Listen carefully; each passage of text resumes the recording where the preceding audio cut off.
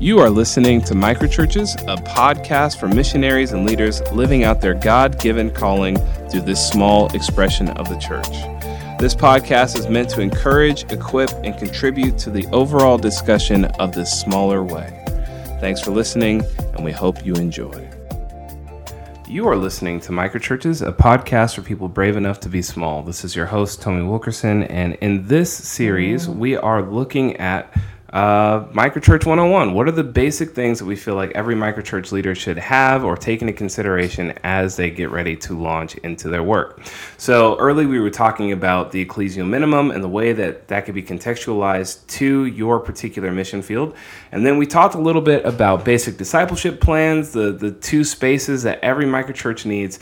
And in this last episode of this series, we felt like it was important to dive into suffering and just the role that that plays in the missionary life. So this will conclude our series, and actually this will conclude our first season of this podcast. And so we're going to take a break in the summer, then we'll come back in the fall with a whole new season and a whole new set of series to equip you and come alongside you as you do the work of mission. And so, once again, I'm joined by Jeremy. Thank you so much for hopping on as always. What's up, man? Cool. So it seems to me that, there are certain things that we talk about in our community here in Tampa that as people hang out with us, that they're maybe always a little bit surprised to hear that we talk about. So one is failure. I think anyone who comes around us for any period of time is always either just encouraged or just shocked by the amount that we talk about failure and how much we try to normalize it a little bit. We don't cover it up. Exactly. We don't polish that. And so people are always surprised about that. And I think people are always a little taken aback, too, just by maybe some of our Christology that we say at the end of the day, we don't care about microchurches or the underground as much as we want Jesus. And so that's always a big surprise to people. But I think if people hung out with us long enough, too, I think they'd be surprised and are surprised by the amount that we talk about suffering. Mm-hmm. It's regularly something that we talk about from the stage. It's never really far from our curriculum or from our teaching. Coaching. It's like half the coaching conversations is like, let's just cry for a second. It's so true. I guess that's just so strange. And I guess I would be curious to where does that come from within us as a community? Why do we talk about suffering so much? Where does that find its origin, if there is an origin? I don't know, man. It might be news to some folks, but Jesus was crucified. It's thoroughly rooted in our understanding of who he is. And then we have this weird thing where we break bread and we pour out some wine and we declare the death of Jesus until his return. Somehow this is like a cornerstone symbol of our faith. So, man, you start doing that Christology work, and then you say, man, okay, this is the head. Mm. What does that mean for us, the body? And his scars are not erased.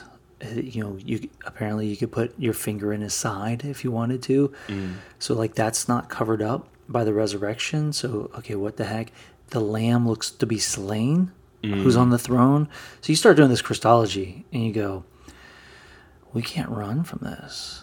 Like, you just can't run from it. There's something about suffering and death. And so now you have to explore that. Like, is it just any death? Is it any form of suffering? If I'm suffering because I'm an a-hole, is that what it means? I'm like the slain lamb. No, you're a jerk. Yeah. Like, you're just not a nice person. But then you start doing that work, kind of uncovering, okay, what does this really mean? Suffering in the kingdom, somehow there's continuity and discontinuity in the new heaven, new earth. And there is continuity, somehow, some form of suffering, there's continuity with it, that somehow declares, like, the power of God. Or, maybe we don't even know yet, but I just know that there's some kind of continuity. So, what do we do with that as missionaries? There's a place of suffering. There's a place of imitation of Christ. What lacks in his sufferings. Paul talks about this. Like, right. And I'm adding to that. I'm filling that. So you go, oh my gosh, what does all this mean? And of course, and then if you're a practitioner, you actually try to go love somebody who's a human, who's broken in this broken world. You know, in about 2.5 minutes, you got about 3 knives in your back, and the devil's punched you in the mouth. Yeah. What you thought was a good idea and a good plan and a good way to love people, in fact, is not very good or effective, and you're walking away with a bloody lip, and you're just kind of reeling with a concussion from mission. So, you know, we're able to like talk so freely about that, you know, loving, you know, being taken advantage of, being betrayed. It's like, yeah, because we are actually looking to imitate Jesus, to be like Jesus, not in the savior kind of way, but in the sense like Jesus was betrayed. Right. If they called Jesus Beelzebub, you know, how much more for us? Like we're going to get it, you know. Then he promises persecution to his people, you know. So like that's like, oh, Lord Jesus, seriously? Like you're going to call us into this? Yeah. Call us away from our families, call us into death. You know, so as practitioners, you have this experience now. As theologians or just Bible people, you know, the Bible Project, Bible nerds, right? And you go, man, it seems like we can't get away from like something permanent to suffering that glorifies God, that's a part of his kingdom, that somehow exalts his name, right? You start putting that together and you say, man, we just don't shy away from it. The last piece, I think, as far as like origin, as far as us stumbling across the need to talk about suffering is the global poor. You know, and you just go overseas and you go, I'm seeing people suffer in a way I haven't ever seen people suffer, right? Not where I grew up. I didn't grow up in a really rich area either of the country. Yet, you know, go to some places around the world, you're like, I've never seen anything like this. And there's believers there that make me look barely Christian. Yeah. You know, and you start asking them about suffering, and you start like mining their discipleship. What have they learned from those dark places and those you know, scars or whatever? And you just realize, like, man, we're missing it. As we try to avoid suffering, we're missing something. You know, I think we're actually missing Jesus. We're missing the cross. You know, the cross actually being manifested in our lives in a positive way. Yeah. You know, where we imitate Jesus as we bear the cross, right? As we daily take it up, type of thing. But that, I mean, it's an execution device that we're supposed to take up daily. You know, and then if it's in the likeness of Jesus, it's actually the execution device based on other people's crap, not even my own. Yeah. So like, oh, I'm bearing my cross. No, you're bearing the consequences of you being a jerk. The imitating Jesus part is when you're bearing the burdens and the suffering and the execution of another. Yeah. It's somebody else's fault. Yeah. You know, and you carry that. And it's like, oh my gosh, okay. So now we become free to talk about it. Yeah. Free to engage it, even free to, I'm cautious with this, but like celebrate it. Like it, you know, Gethsemane sucks. Yeah. I mean, for Jesus, he's like, no, Lord, is there another, you know, take this away. Yeah. And yet there's an intimacy found with Jesus in the place of suffering, you know, that we can have, that's available to us. Yeah. And so we're looking for that intimacy. So all those pieces kind of over time, I think it produces an environment where we go, we want Jesus, we want intimacy, we want maturity, but also somehow our experience necessitates talking about it because we experience suffering in mission. Right. So it's like, guys, can we make sense of this? Because there's some bull out here. You know what I'm saying? Like, I'm getting worked over here. Yeah. And yet I feel called and I feel God's presence. So how do I make sense of it? So there's a need to unpack that, talk about it, encourage it, affirm it, be compassionate, be empathetic, So I think I don't think we set out like, hey, let's be like a suffering community, but it was a logical path we took, like the conclusion's logical. Yeah. And I mean, it's true in the manifesto, right? Like there's the value of passion, and we talk about passion not just in the maybe the way that we talk about it normally in terms of fervor and desire or whatever, but also in its origin, like the actual meaning of passion, the passion of the Christ to suffer. Yes. And it does seem like there is a tension that we navigate in that. I mean, suffering by nature of what it is. Yeah, no one, if you're enjoying it, unless maybe you're David Goggins or something, it's like no one actually enjoys suffering. That's part of what makes it suffering. Yes. And so it's not like you go out looking for it necessarily. And yet you also can't really run from it. And so, yeah, it's like this weird place that you kind of find yourself as a missionary. It's like, what is the faithful response here? It's like, it is laid out in Scripture. It's hard to find a book in the New Testament that doesn't talk about suffering. Right. Yeah. And yeah, the apostles find a way to rejoice in it and to see it as, I don't know, a mark of... To fellowship with Christ in his sufferings. Yeah. There's a fellowship, partnership, koinonia with Jesus in suffering. We want that. We want all of it. Yeah. Man, what the heck? Yeah. What kind of religion do we have here? It's true. I was actually having a conversation with a guy at a cafe, and I think I don't know if he was of the opinion that, people believe whatever religion is just helpful for them or is easiest for them or whatever. And I was like, nah, dude, if I wanted to go that route, I would have chosen hedonism. Like,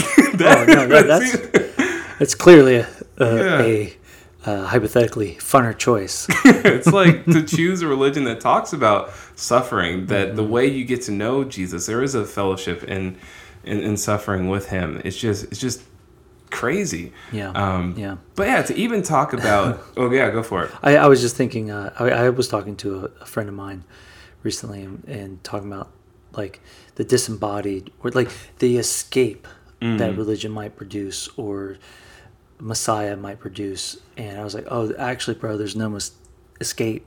Like, we're not disembodied. Yeah. So in the Christian worldview, body and soul are like both good and meant for each other. That's what makes you human.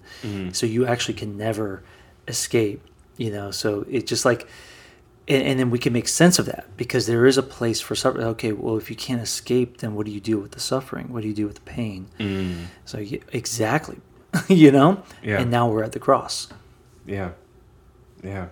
Yeah, and I think to even have this as part of Microchurches 101, that like what we feel like is important for every microchurch leader to be aware of or to understand about their work is suffering, is martyrdom, is the need for other missionary peers. I just think is I don't know, mind-boggling to me.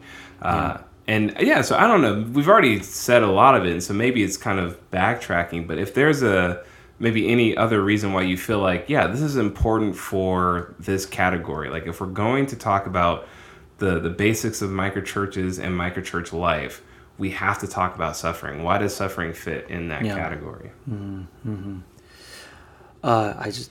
If you're gonna love people, buckle up, Buttercup. Like really love people and really give your life away. You're just gonna get hurt. And you're going to suffer. You're going to see them make bad decisions, poor decisions. You're going to see them turn from God. You're going to see them turn from you. You're going to see them turn from God and blame you for their turning away from God. Like you're going to see all of that if you really give your life away and love other people. And whether that's very just like normal neighbor to neighbor kind of stuff, or some kids down the street, or some coworkers, like if you really give your heart to people, like you get a sense like of God's heart for those people, you're gonna get hurt by those people. Right. Then there's like just cosmic realities, powers, principalities. And if you really get into the mission game, extending the rule and reign of Jesus and partnering with him in that work, the devil's real. Yeah. You know, and there are schemes of the enemy, and you're just going to face trials, you know. And Jesus is like, yeah, no, you're going to face trials, but I've overcome the world. In this world, you're going to face trials and suffering, but don't be afraid. I've overcome, you know. So I just think that's wild, man, that Jesus, even in his, like, victory, is like, oh, don't worry. You're going to get it. So I just think, man, if you step out of the boat, if you step into those graveyards, you know, if you walk into those villages, I mean, it's on, you know, and you're gonna suffer either by proxy, because you're compassionate for someone else, you're suffering with them. Yeah. That family, that single mother, and that's a beautiful form of suffering. But you do ache with it, you know. But then there's also the very personal, devil coming for you kind of stuff. You know, like you may lose your job. That's the thing in this world, because not because you're a jerk. Don't be jerks. You know, conversation seasoned with salt, right? Yeah. And at the same time, if you love people the way Jesus loves them, you're going to probably find yourself in some kind of conversation at some point that may or may not rub somebody wrong.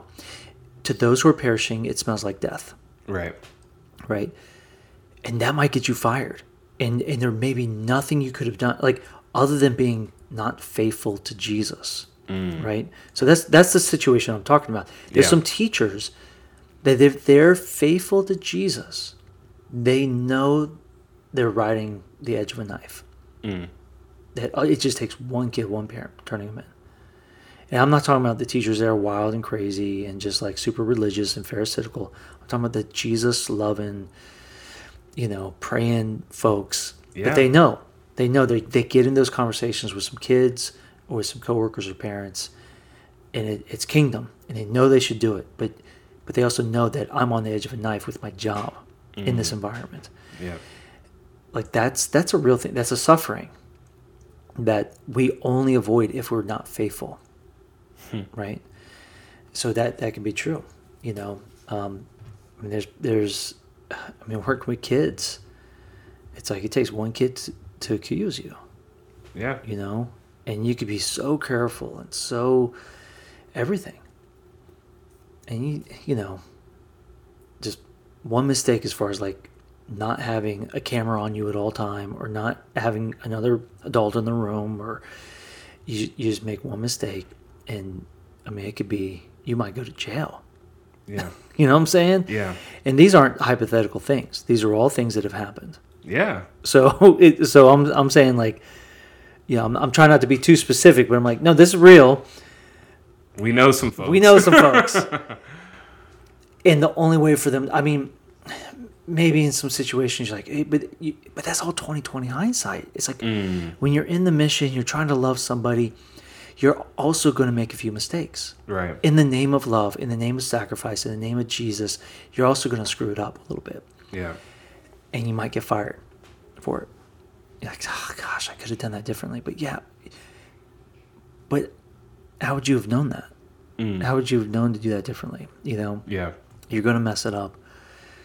That's episode. So we gotta just know as we step into those waters, yeah, there's trials, but there are these promises available to us from Jesus associated with suffering, right? That are actually only available to us in suffering, right?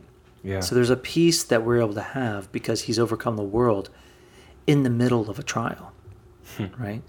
But if we're not in the middle of a trial, then that type of peace, that divine interaction with us, we don't get that.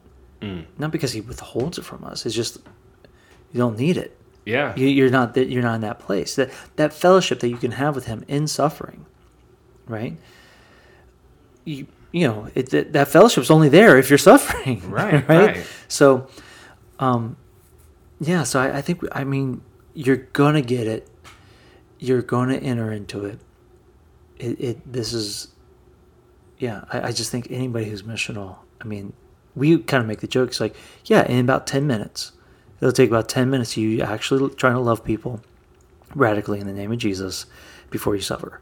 And of course, if I say that to a large enough crowd of actual practitioners, missional people, they all laugh because they all know it's true. Yeah. They're like, oh, heck yeah. I say, turn to your neighbor, Yeah.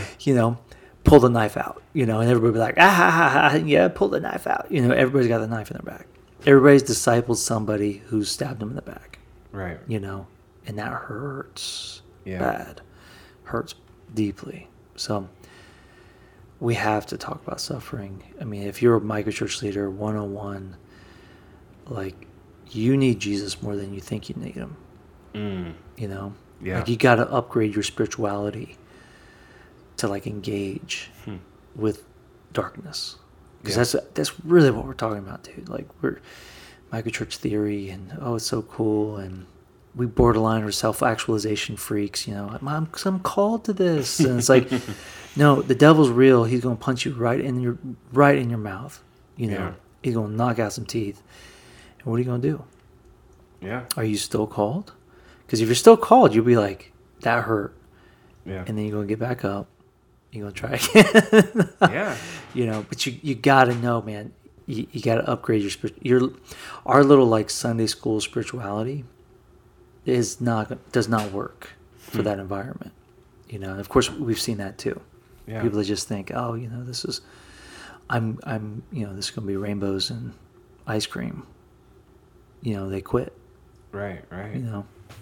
It kind of takes us back a little bit to the missionary journey. We mentioned that at the beginning of this whole podcast this season.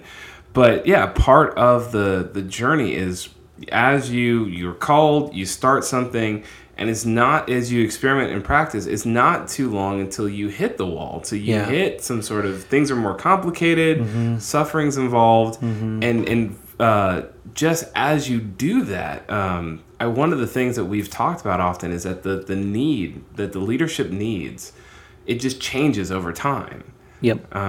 Yeah. Early on, you need some coaching to help you put a plan together, or identify your team, or pivot on some kind of outreach idea or something like that. Yeah. But the research, it comes back 100%. Every microchurch leader wants to quit at some point. They're great ideas for whatever they thought. They have to try them, but they fail. They always fail because they're not God himself. Our ideas are not Yahweh. So it's we have the theology for this. We just need to get right, Right. Our ideas are not the Savior, but we have to try the ideas because we're trying to join the Savior in the world in concrete ways. But at the end of the day, they all don't really work that well. And so our confidence decreases. We feel maybe even some shame, that type of stuff. The fear of failure comes in hard, and you want to quit. Everybody wants to quit. 100% rate want to quit. And the only thing that allows microchurch leaders to persevere is other microchurch leaders who remind them about their calling. It's the only thing that we found in our research that allows microchurch leaders who hit the wall and want to quit. What keeps them persevering? It's other people going, bro, me too. I want to quit too. What? Yeah. But what did Jesus ask you to do? What did Jesus say? Because he hasn't told me to quit yet. We have a problem here. I want to quit. Yeah. The problem is I don't belong to myself anymore. It's not I who live, it's Christ in me who lives. We have a problem here. Because I want to quit. And I can't. Because Jesus didn't tell me to quit. Right. He apparently did not change his mind yet. He asked me to love these neighbors, to love these kids, to adopt this school, whatever it is. I can't. I have to try again. I have to try, 100 times. Fail every time, whatever. That allows people to pivot. That allows people to get back up and try again. That's all we found, though. It's weird because you think, oh, they need a really good sermon. Sermons can be helpful in the sense of like, you know, what is Jesus reminding you of the calling piece? But there's something about that peer-to-peer empathetic connection. Somebody looking you in the eyes and just going, yeah, me too, bro. Yeah, I wanted to quit last week. you know? Problem is, Jesus didn't change his mind yet. So I don't know what I'm going to do, but I have to try to be faithful to him, you know? Yeah. Which is why we always emphasize calling versus methodology or success rates or return on investments. Like, no, like we only find people persevere because Jesus is the one that told them to do it.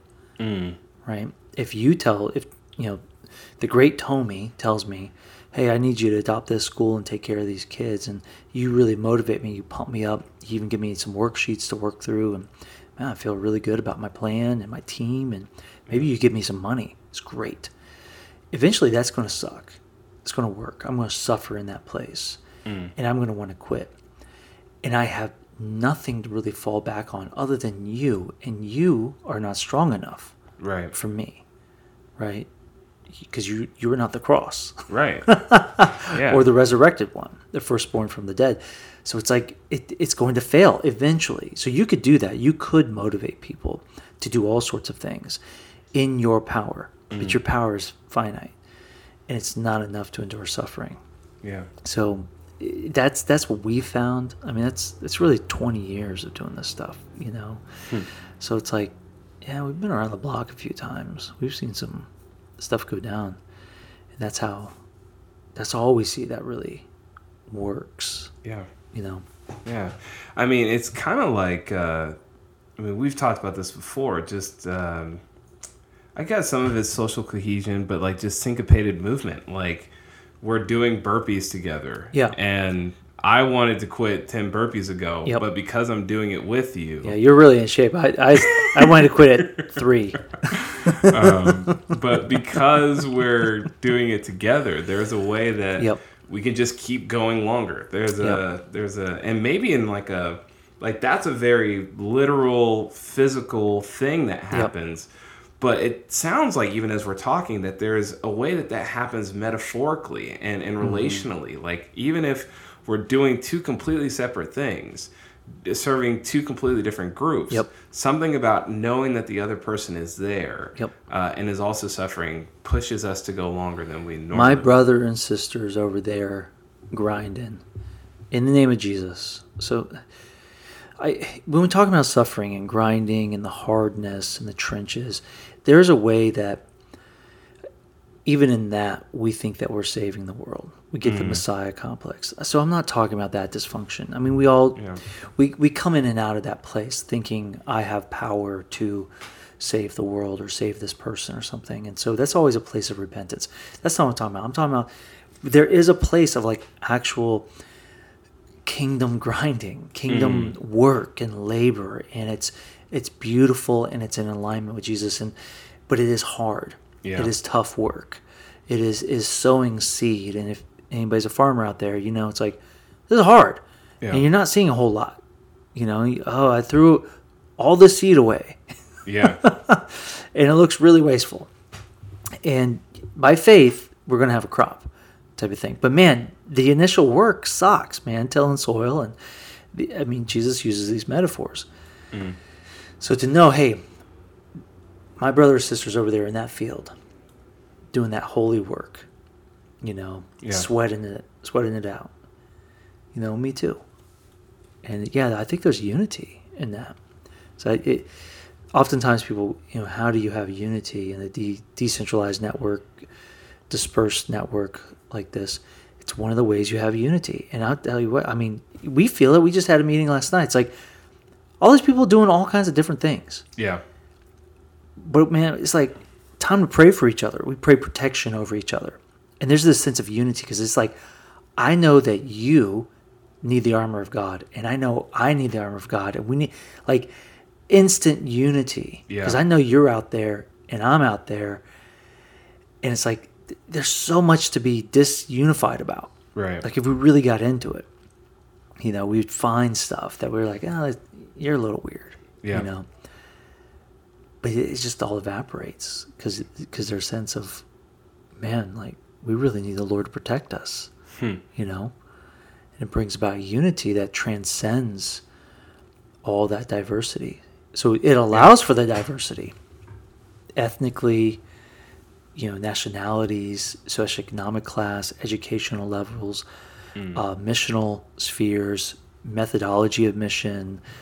We probably had some differences as far as like, functioning of the Spirit. Yeah. It's like we probably could get in some fights if we wanted to. Yeah. And yet there's this unity so there allows for all this diversity, and yet this complete like oneness moment.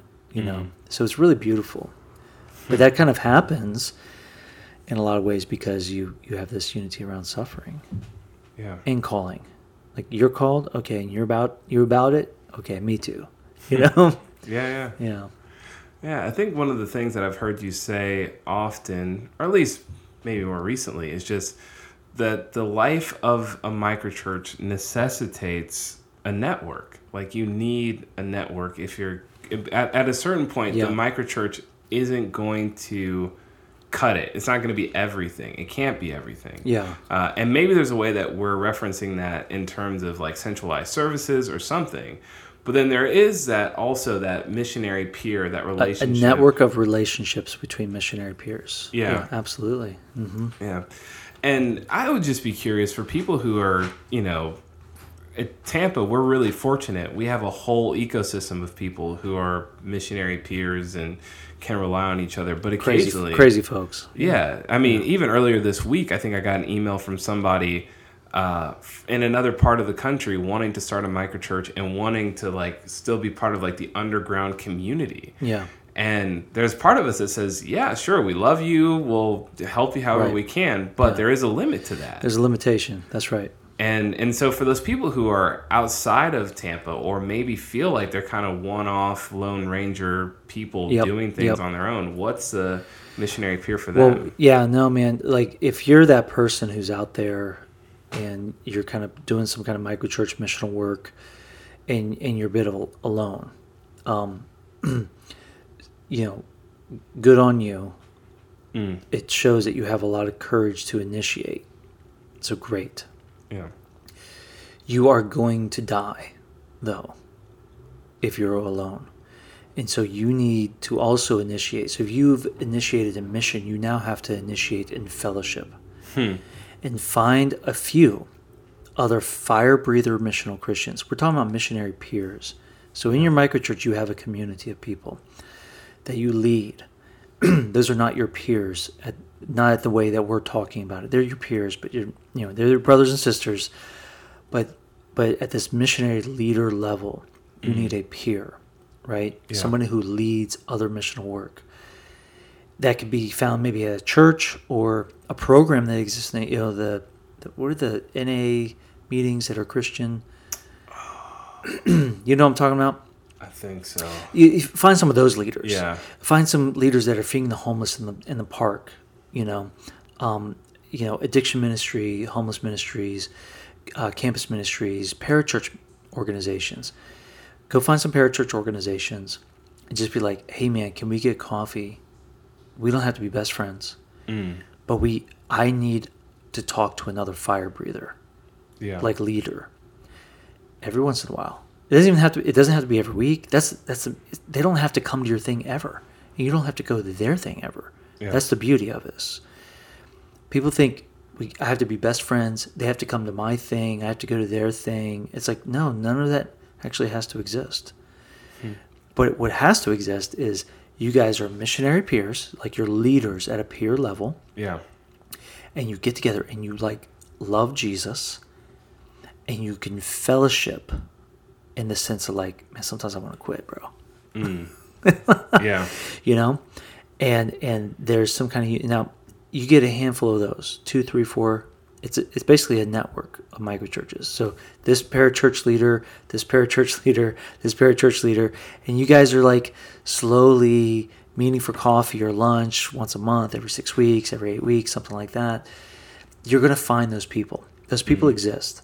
Sometimes their thing has a name, and maybe it's a 501c3 already. Sometimes it's not. It's just a handful of people that come to the park and feed folks, and give out socks. There's no organization to it. They're just like, do-gooder Christian people. But because they can't help it, because they're fire breathers, they love Jesus, and they think Jesus wants them to care for some folks. So that's what they're doing. Yeah, I want to talk to those people. I'm telling you, man, all over the world, I found these people.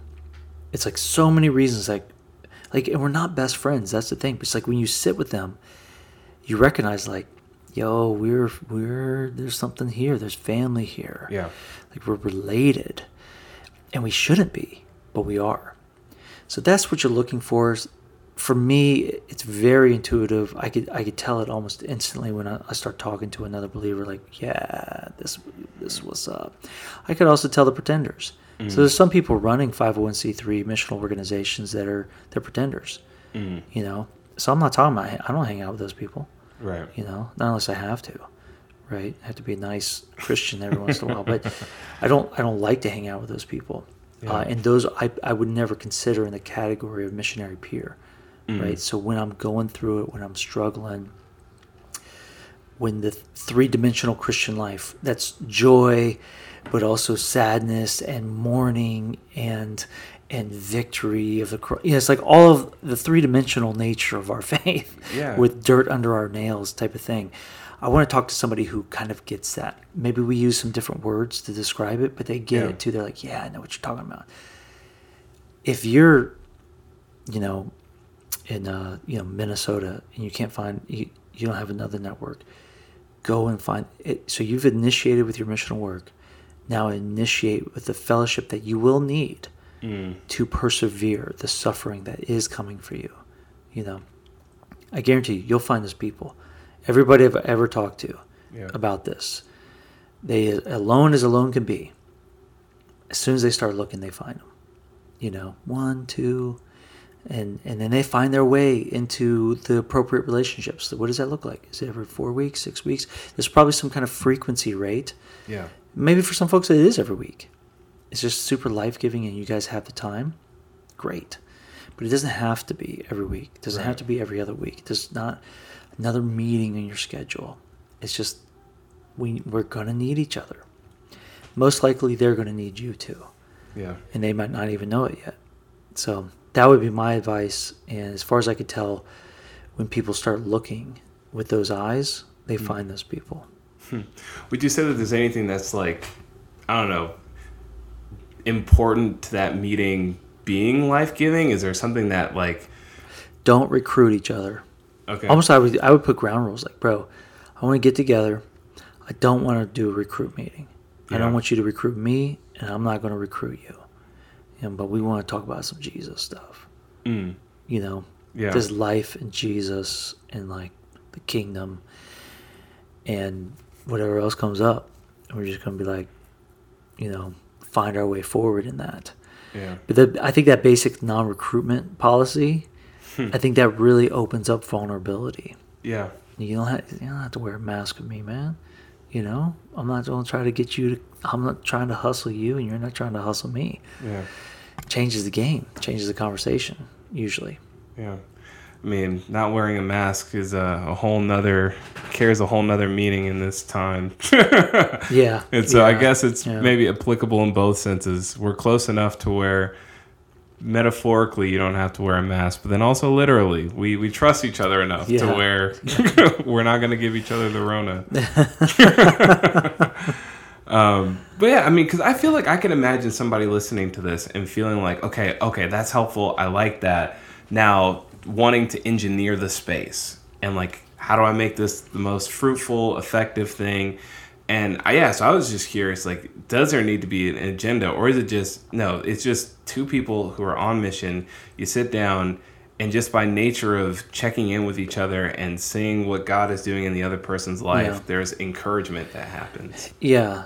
I think if something starts emerging, right? So you run into a few. So I have talked to a few folks that are like, I'm actually connected to a few of these fire breather people. And I think they might actually encourage each other. And so they're already thinking like, what if I had a barbecue at my house? And we just blessed each other and prayed for each other at the end of the night. Like super short, super like organic. But that person takes on like a role of leadership in a sense, like organization. I'm going to organize the barbecue. I'm going to call the party, and I'm the one who knows these 5 random people. But I think they would like love each other if they knew each other. So I've heard of people doing that, and it's just natural. It's like, you don't have to engineer it if it's not there. Yeah. But if God has given you those relationships and those opportunities, it is possible that he's asking you to say, actually these people should know each other, which then creates a mini network, but it's organic and it may remain organic. Like, so you're doing your microchurch thing and now you have this super organic network of 5 other microchurches, parachurches in your city, but the leaders are being encouraged and fueled by each other in that type of missionary peer relationship. Great. That might be all that God is asking you to do. And so there's no need to have an agenda like, oh, now we're going to like make this the underground in our city or something. It's like, maybe not. What is God asking you to do? Yeah. If he's just asking you to have a barbecue with these 5 people and pray, then just do that, If he asks you to do something else, then do that too, So it kind of takes the pressure off. Just kind of take the step that God is asking you to take. And, usually leaders have a sense of that. Like, I think there might be more here. But, just take the first step, which is, maybe get coffee. That's good. And so, I mean, we're kind of talking about the role of missionary peers and, the way that leadership needs change over time. I mean, have we I guess indirectly, have we talked about reciprocity and that whole thing? We haven't. I'm not sure we use that word, but yeah. That's the, hey man, me too. Yeah. Type of thing. Yeah. In the sense that peers can do reciprocity. Right. Leaders serve. So if you're in my microchurch and I'm serving you, I'm the leader, then I'm the slave of all, right? So I wear a towel of a servant. But if we're peers, we actually have reciprocity in a different way than I can have if you're just a member of my microchurch and I'm serving you, type of thing. Right. So again, we have the theology for this. We have the theological framing for this. It's just we do a bad job importing it into our current context. So we need the missionary peers who are at the peer level. Yeah. So that there can be reciprocity, and it seems that what are our words? Proximity, reciprocity, and commitment. Yeah. So in our network, those are kind of 3 things that we've recognized. There's some kind of common commitment, so manifesto values, commitment to be a leader, or a leadership covenant, or something like that.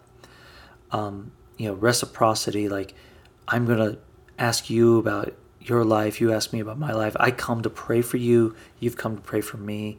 So there's that reciprocity kind of happening. Again, in my microchurch, I've come to pray for you. I have no expectation that you've come to pray for me. Right. And it's a good chance you have not come to pray for me. Yeah. It has been my experience. A lot of the members don't come to pray for me. They've come for me to pray for them. Right. And that's kind of the nature of that leadership and calling piece. So, but then also the proximity, like you got to rub elbows, which is admittedly the limitation of our network is for persevering microchurches. If we're going to serve persevering microchurches and microchurch leaders, they have to be in a drivable distance. Because you gotta rub elbows. That's the best way I could put it. Because it's not like you have to be in the same space all the time. You don't have to be best friends with each other. You don't have to show up every week to something. But you do have to rub elbows somehow, some way. And that's as dialed in as we've gotten so far. But you do have to rub elbows, which means, sorry, if you're in Texas, we can't rub elbows with you. Right.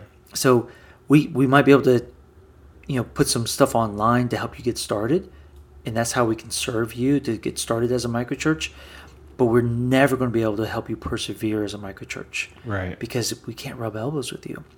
So therefore, we can encourage you in the podcast like this to Yeah. go find those other fire breathers that are in your city, do the work of initiating fellowship, and so that you can persevere in your local expression. So, Yeah.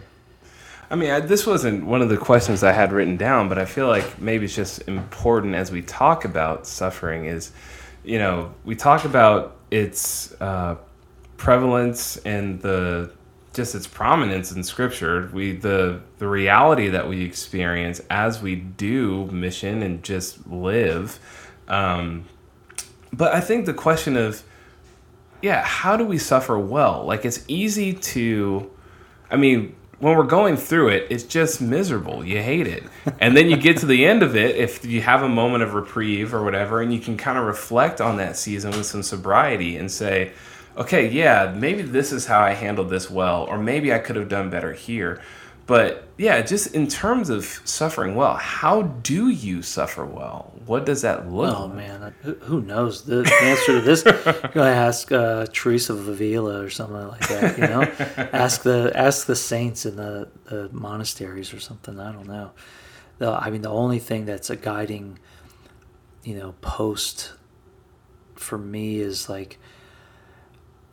the Eucharist. The sense of how much do I look like Jesus in this? And sometimes I don't look like him at all. And it's sad. It's like, I'm not sure I'm fellowshipping with him in the suffering. I've been through some hard stuff, right? Emotionally suffering, and sometimes it's like, I think I joined Jesus in praying at Gethsemane, right? Mm-hmm. And then other times I fell asleep. I was the disciple who fell asleep. Yeah. I didn't join him in praying, so I don't know. I think there's something about imitation of Jesus, but there's probably wiser people that have better advice, Yeah. But I think if you're trying to do that, you're trying to find your way into suffering like him, joining him, you're probably not too far off from suffering well. Yeah. I do think it's interesting that we're grafted onto the tree of Israel, and the idea Israel is one who wrestles with God. And even in that scene, there's pain, right? There's the hip thing, right? In the wrestling match that takes place with God or the angel of the Lord or whoever that figure is. And I just think that's so interesting. There's something fundamental about the way we interact with God that is tough. There's a toughness to it. There's a suffering to it. And again, it's almost like suffering's too basic of a word. I love burrito. I love my wife. It's not the same love. There's suffering in the kingdom. There's natural suffering in the earth. But it is weird. It's a strange thing. There's this wrestling. So even that element of suffering, it's like, man, we gotta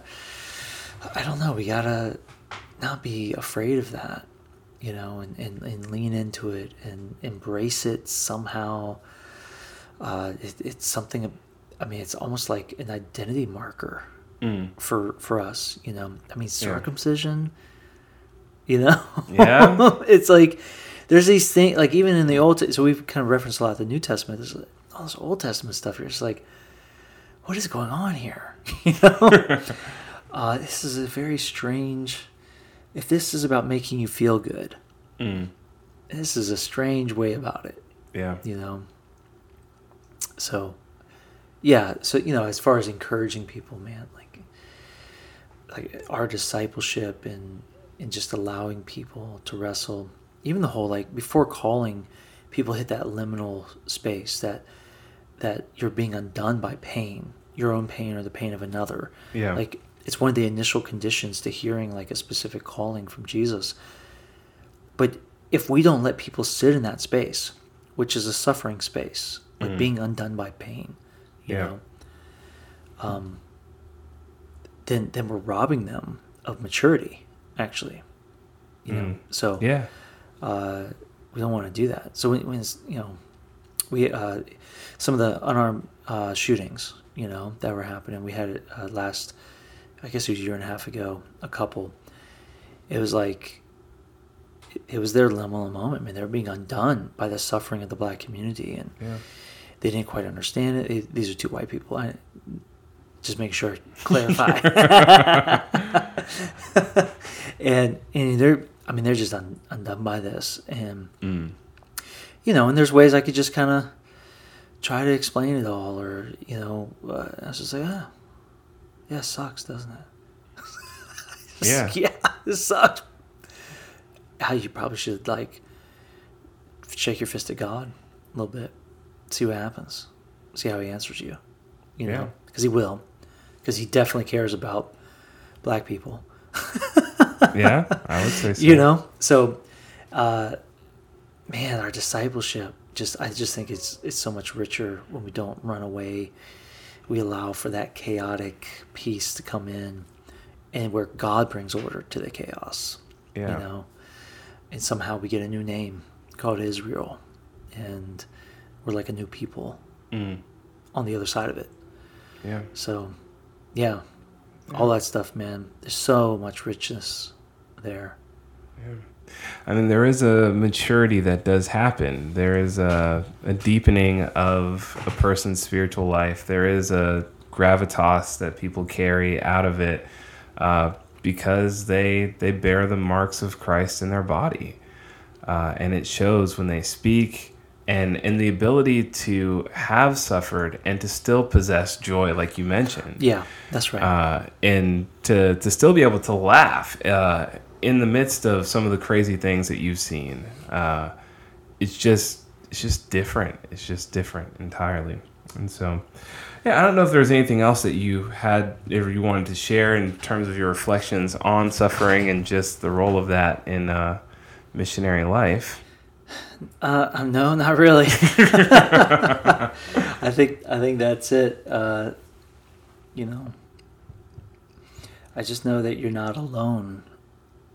You know, like God is with us, and your brothers and sisters are too. Yeah. So it's okay, and we have a pretty impressive track record with this subject. You know, not as Americans as much, but like 2,000 years of church history. This is how the Christians went out and died. They're martyred. And they suffered, and they wouldn't deny Jesus. And they had really good reasons to deny Jesus. Yeah. Very compelling reasons to deny him, and they wouldn't. So it's like, man, we join in like this legacy of our people. Like we are being made a people who are not a people, and somehow suffering is a part of that. Somehow the cruciform life. I forget who's the author. The Cruciform Life. Brian always references that. I forget right now. Don't even know. I've never read Not it. Moltmann. Yeah. Okay. Moltmann. Yeah. The Cruciform Life. Man, we just can't run away from it. Like that's us. We are that people. Yeah. You know. So let's embrace it. Man, that's a perfect place to end it. If you're listening and you're kind of fascinated by all this, I mean, some of what we have tried to do as we have journeyed with microchurch leaders is we do our best to understand what do leaders need and how do needs change over time, and we're still developing some of the language around this. But if you go to tampaunderground.com/toolkit, there should be a resource called Leader 1, Leader 2 handout. And it's helpful to be able to identify where you are in that journey, if you're needing resources, encouragement, or if it's missionary peers, reciprocity, commitment. Those are the things that you're looking for. And so there's a helpful breakdown on there. You can go to that website, tampaunderground.com/toolkit, and that should be able to help you out. But as always, thank you so much for listening. This is the end of our Microchurch 101 series. This is the end of season 1. Thank you so much for listening, and we look forward to seeing you in the fall. Take care.